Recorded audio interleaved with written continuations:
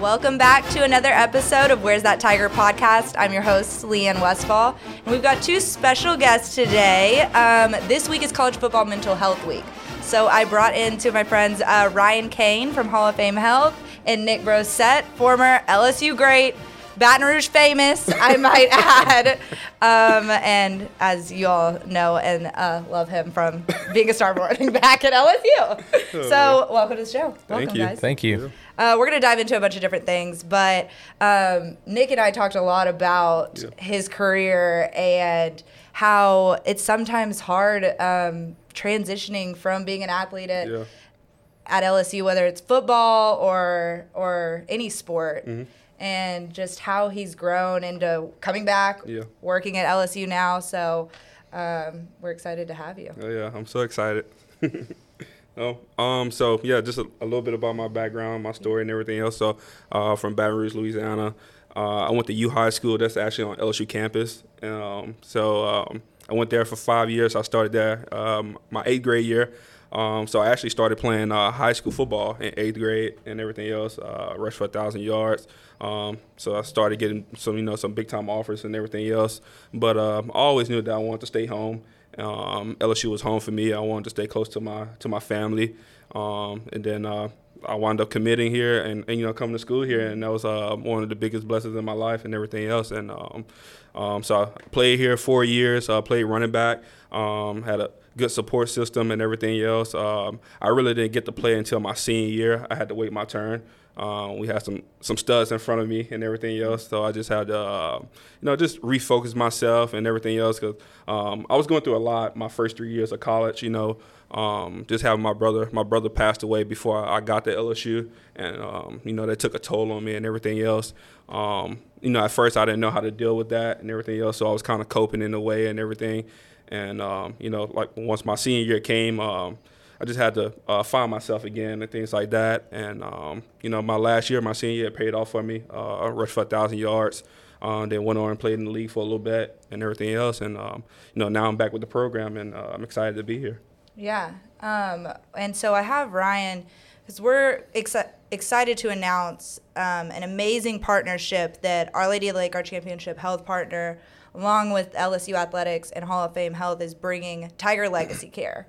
And so that is special and something I want to dive in deeper with you, exactly what all we're going to do with this partnership. But LSU Athletics does a lot for our current student athletes. For sure. You felt supported as a current student athlete here, but afterwards, what was that like when you were trying to call on support?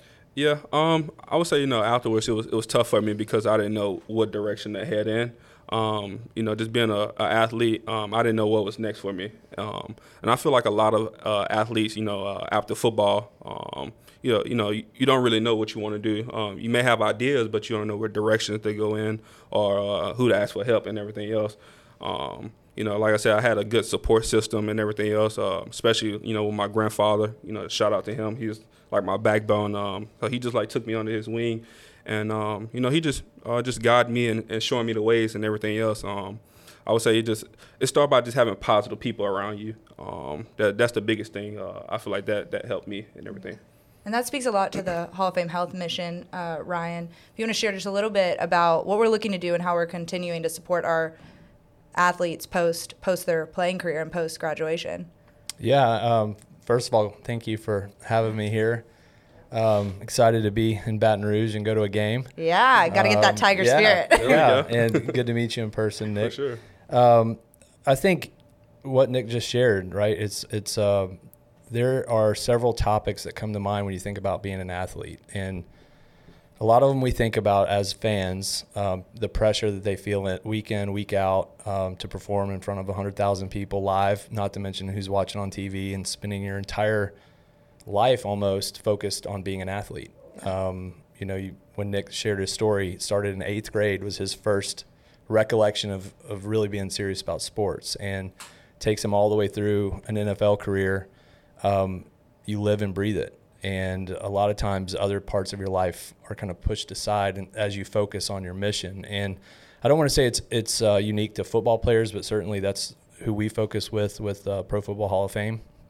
But I'm hearing identity, right? Yeah. Identity is the thing. So when the career is over, you're still a person.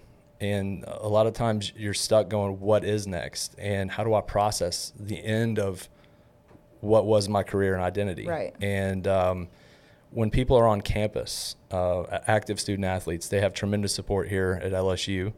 And you want to continue that. And a lot of times the struggles don't happen until they've left.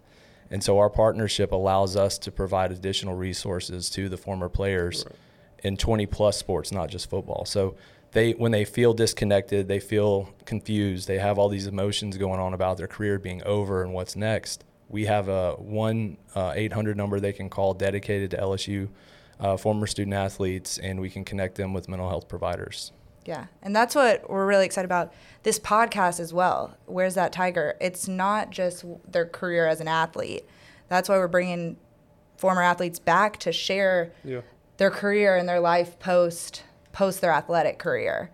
I know you've talked with teammates and you've had conversations with, at one point it's all super exciting. Hey man, what you doing next? Where are you off to next? Right. But then sometimes those conversations can turn to real life problems. Yeah. Just having my former players back and everything else, the guys that I played with, big examples, Garrett Brumfield, we always communicating, just trying to figure out what's next and everything else. I love having the guys around and seeing what they doing now, and anything I can help with the players that I played with and the players even before me, I would like to, my title is Director of Alumni Relations, so I'm just glad to be here and support all the former players that played here. Yeah, it's exciting that Our Lady of the Lake has put such a big emphasis on care for our current student athletes, but showing that support for post-grad. We're the first university to do this. It's been awesome to work with Ryan on how we can provide that care. We've partnered with Alan Faneca, DJ Chark. Talk about some of those other athletes that you've had the ability to touch or their passion for the care that we're going to provide. Yeah, I think it's important to talk about the players that we have involved because, peer support is a big deal when it comes to mental health. Mm-hmm. That, number one, you feel like you're not alone, that this isn't something that's unique to you.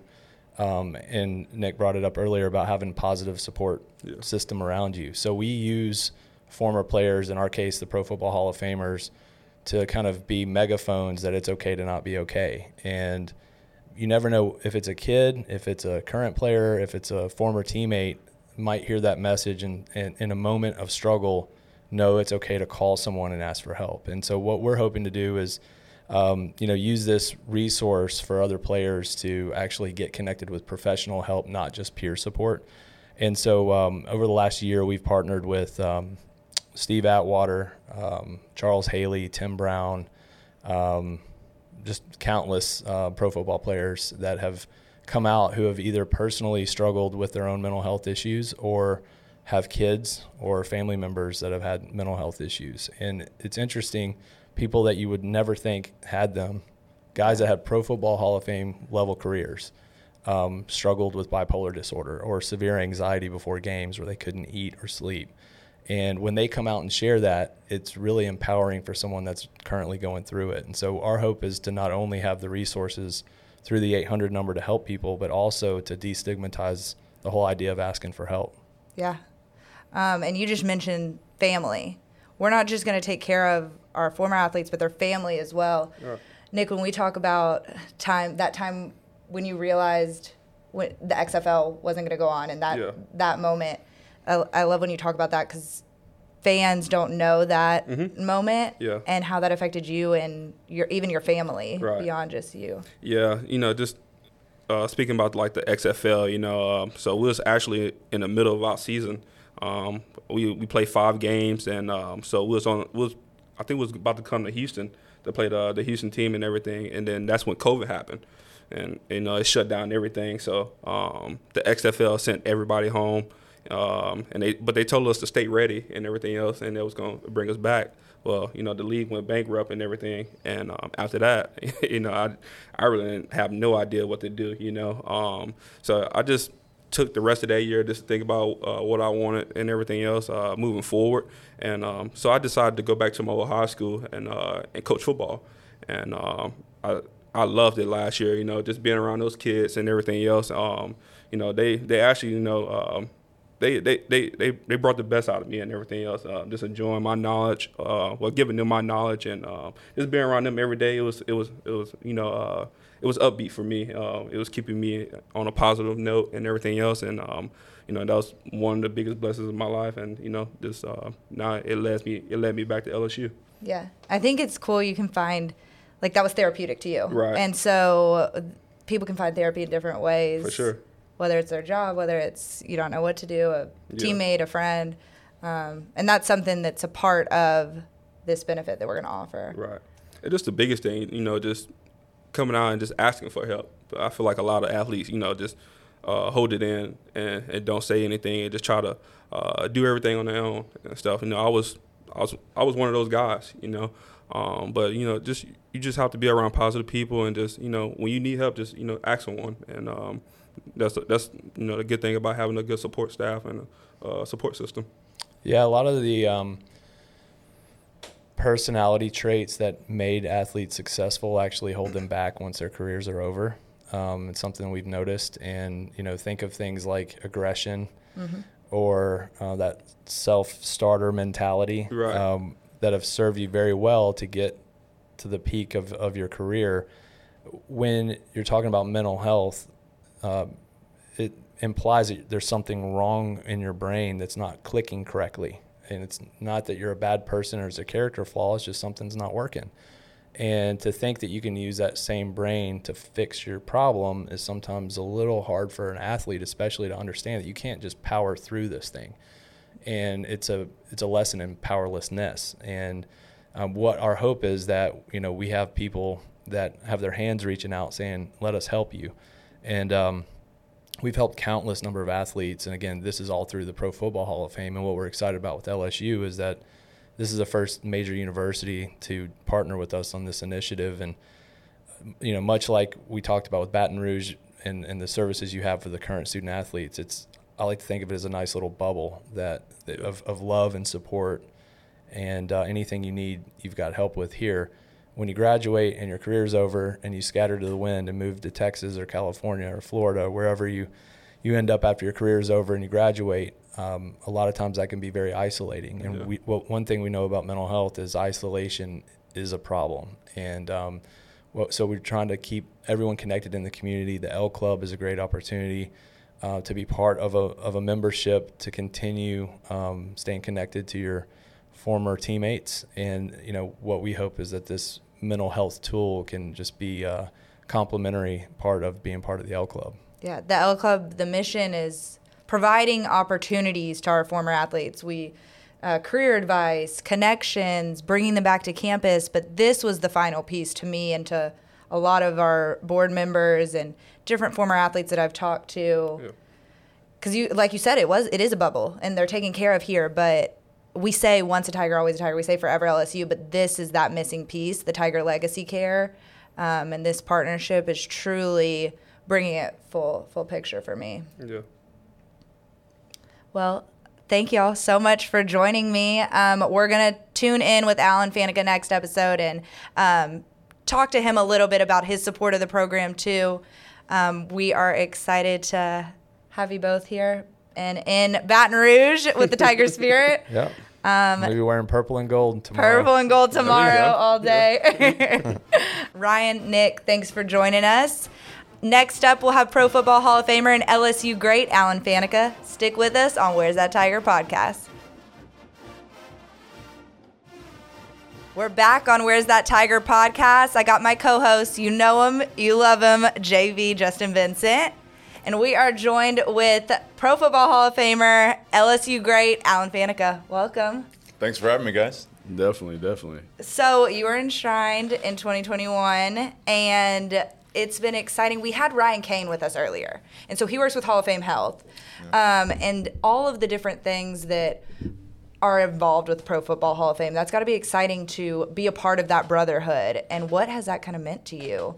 The different avenues you've gotten to. Yeah, so it's been great. Just the couple of doors that have opened and the opportunities to whether it's just to visit with military or to help a cause. have been great. On top of just being able to fellowship and hang out with all these guys that I idolized and watched growing up, and now I'm sitting down next to Mike Singletary having lunch, shooting the breeze, talking about his days versus my days is just amazing. It's very reminiscent for me as a player.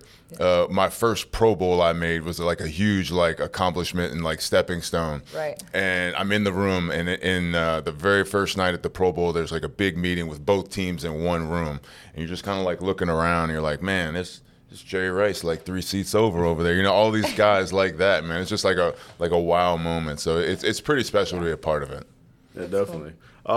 Obviously, want to dial back into your LSU days. So for me, somebody who watched LSU from afar before I got here, obviously your redshirt freshman year was 94. Going back and kind of diving into your career, because I really wasn't kind of following football that much then, and I'm looking at some stats, and I see you graded out at 92% in the season opener against Houston. You actually saved a return for a fumble. And just to your career, for you to watch you elevate every single game, every single year, and overall in your career, out of 210 snaps, I think you graded out 92% out of 210, and I mean that's pretty out there. That's a stat that is staggering, and not too many kids can say they've done that at a high profile. I appreciate that. I always always look back on my time here at LSU with just amazement and just awe and just reverence for my brothers that I have become, my friends that have become my brothers, and the things we did on the field, and the football player I became while I was here. You're talking about stats and numbers. I always prided myself on being better. 1 week, the next week better than I was the last week, and just compounding those days, and just putting the work in, right? Just putting the work in and not letting those moments or days slip by to get better and improve. When did that transition happen from you from guard to tackle? Was that something that eventually came over? They saw it in the NFL, or you came on your back in your career here? It was a little bit of both. I think the coaches saw that I was able to kind of fill in at either spot. I was even taking snaps at center.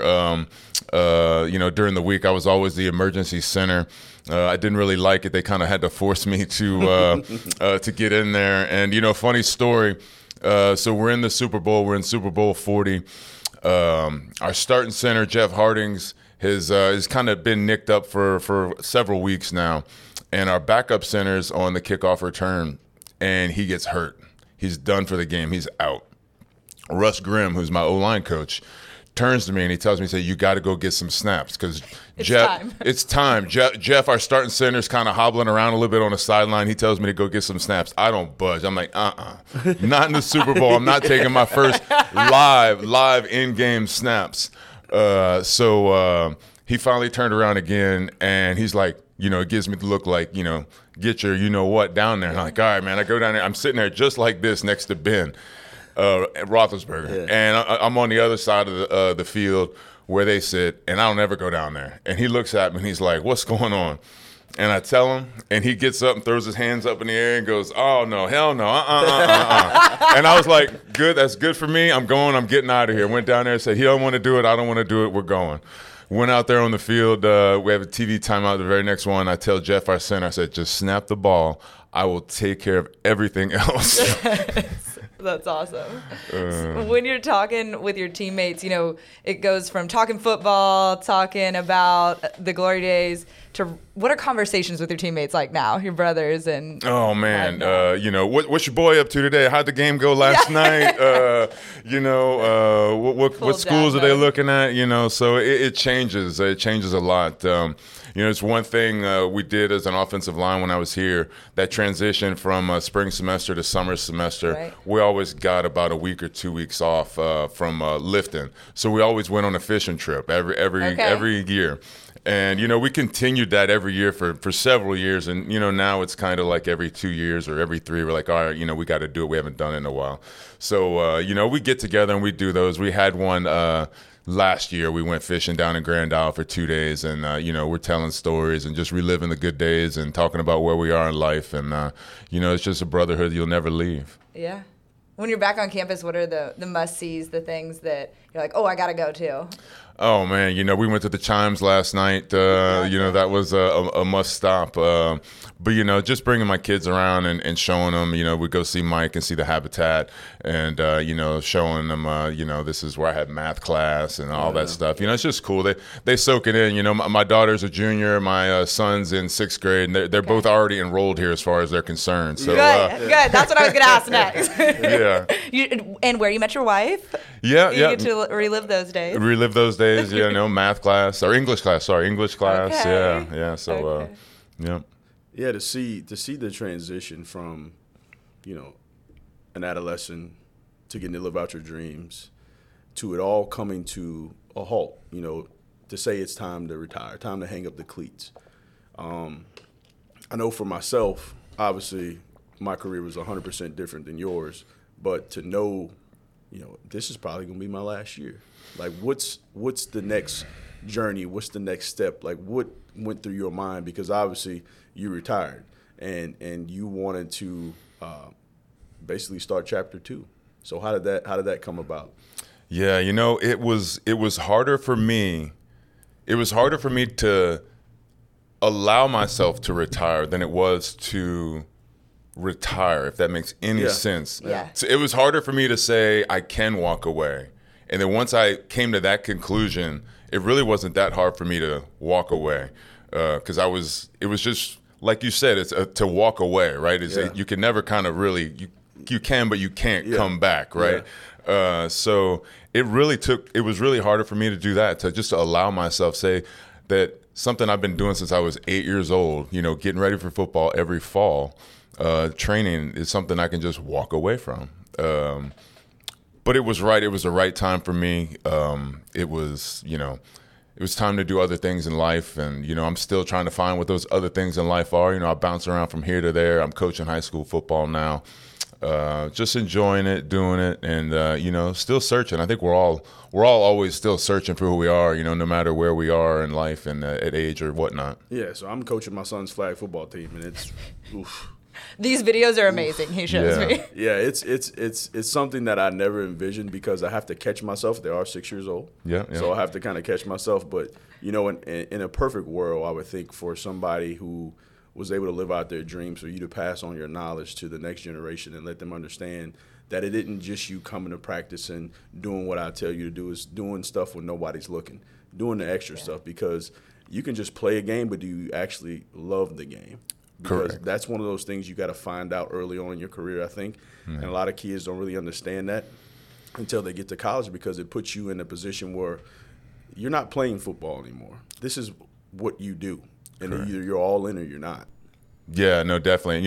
In coaching high school football, there's kids on both sides of that, right? There's kids that are just here for good times, and it's high school. I'm dress out on Friday and play and do that. And then there's the kids that are looking for the next level, and some of those kids, like you said, they don't really realize it yet either. And I try to give them little bits and little pieces, and I nudge them a little bit harder because I know what their goals are. And, so it's just about trying to make that connection, I think, and try to let them understand, what is on the other side. And, you might be the big boy here on this field, but you're not really competing against this field or this town. You're really you're combating against the entire country, trying to get that scholarship to that school that you've just told me you want to go to. I'm like, well, that's going to be hard to get to.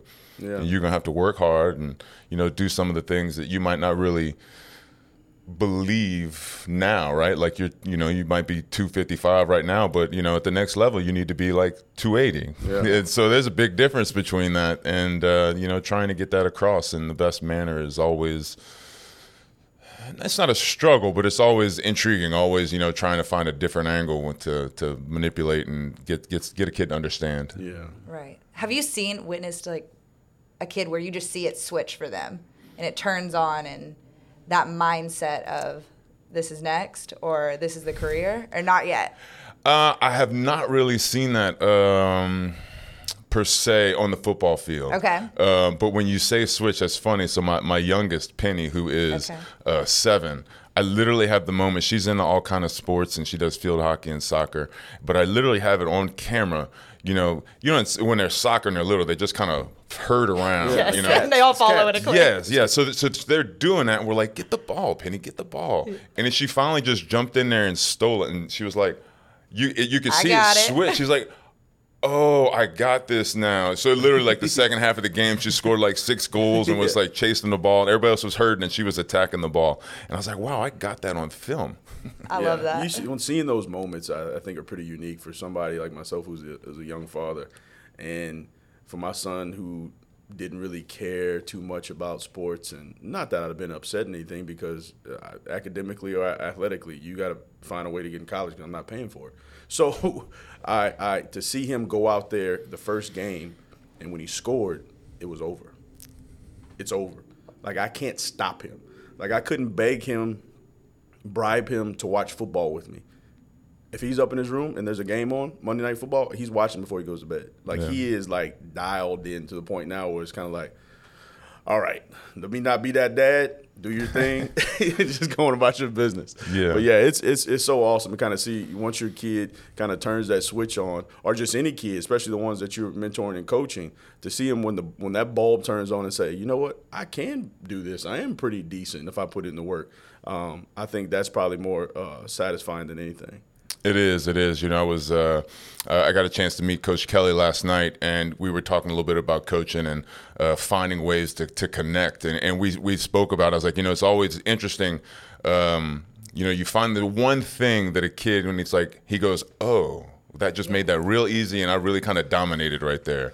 And you kind of catch their ear for the next time you give them a bit of information. They're really a lot more receptive and more eager to learn something now that they finally made the connection and you know, were able to do what you've been coaching them maybe for a couple of weeks to do, and they pulled it off, and now all of a sudden you got their attention a little bit more. Definitely. That's cool. I feel like coaches have had such an impact in so many athletes and everyone's lives growing up. So besides coaching, what's next? Anything on the horizon or a bucket list item? You know, man, my bucket list items I still fight with every day. The 2 biggest ones is, when I retired, I wanted to learn how to play the guitar. Okay. I get to the F chord, which is really, you know, like a whole lot of, it's really hard, and I get to it, I get mad, and I put it in the corner for a month, and then I come back to it a month later. And my other one is woodworking. My grandparents were both in woodworking and always wanted to, never had the time. And I got tired of fighting for space in the garage, so I went and rented a little space, and I got my equipment and all set up. But I just don't have enough time to find my way over there. That must be an O-line thing, because I went to Todd's house the other day to go. Obviously, he has that 6mm wood shop, and I go over there, and it's like, there's wood for days. I'm like, he is like dialed in. That is his deal now. That and Bucking Bulls. It is funny how he turned that into, you know, built the house, and all of a sudden it turned into a job. Yeah, now he thinks he's Bob the Builder. Yeah. I love that. My dad's in construction, and so I always am trying to craft and build new projects. And I was like, I need a jigsaw. I was like saying all these tools I need. He was like, no, you do not need those. Maybe later. Yeah, we'll build up to that. Yeah, that's great. Okay, well, I'm glad to have you back. Let's go cheer on the Tigers. Let's do it. And we'll just keep following you along. Thanks, everyone, for joining us on Where's That Tiger podcast. Tune in next time.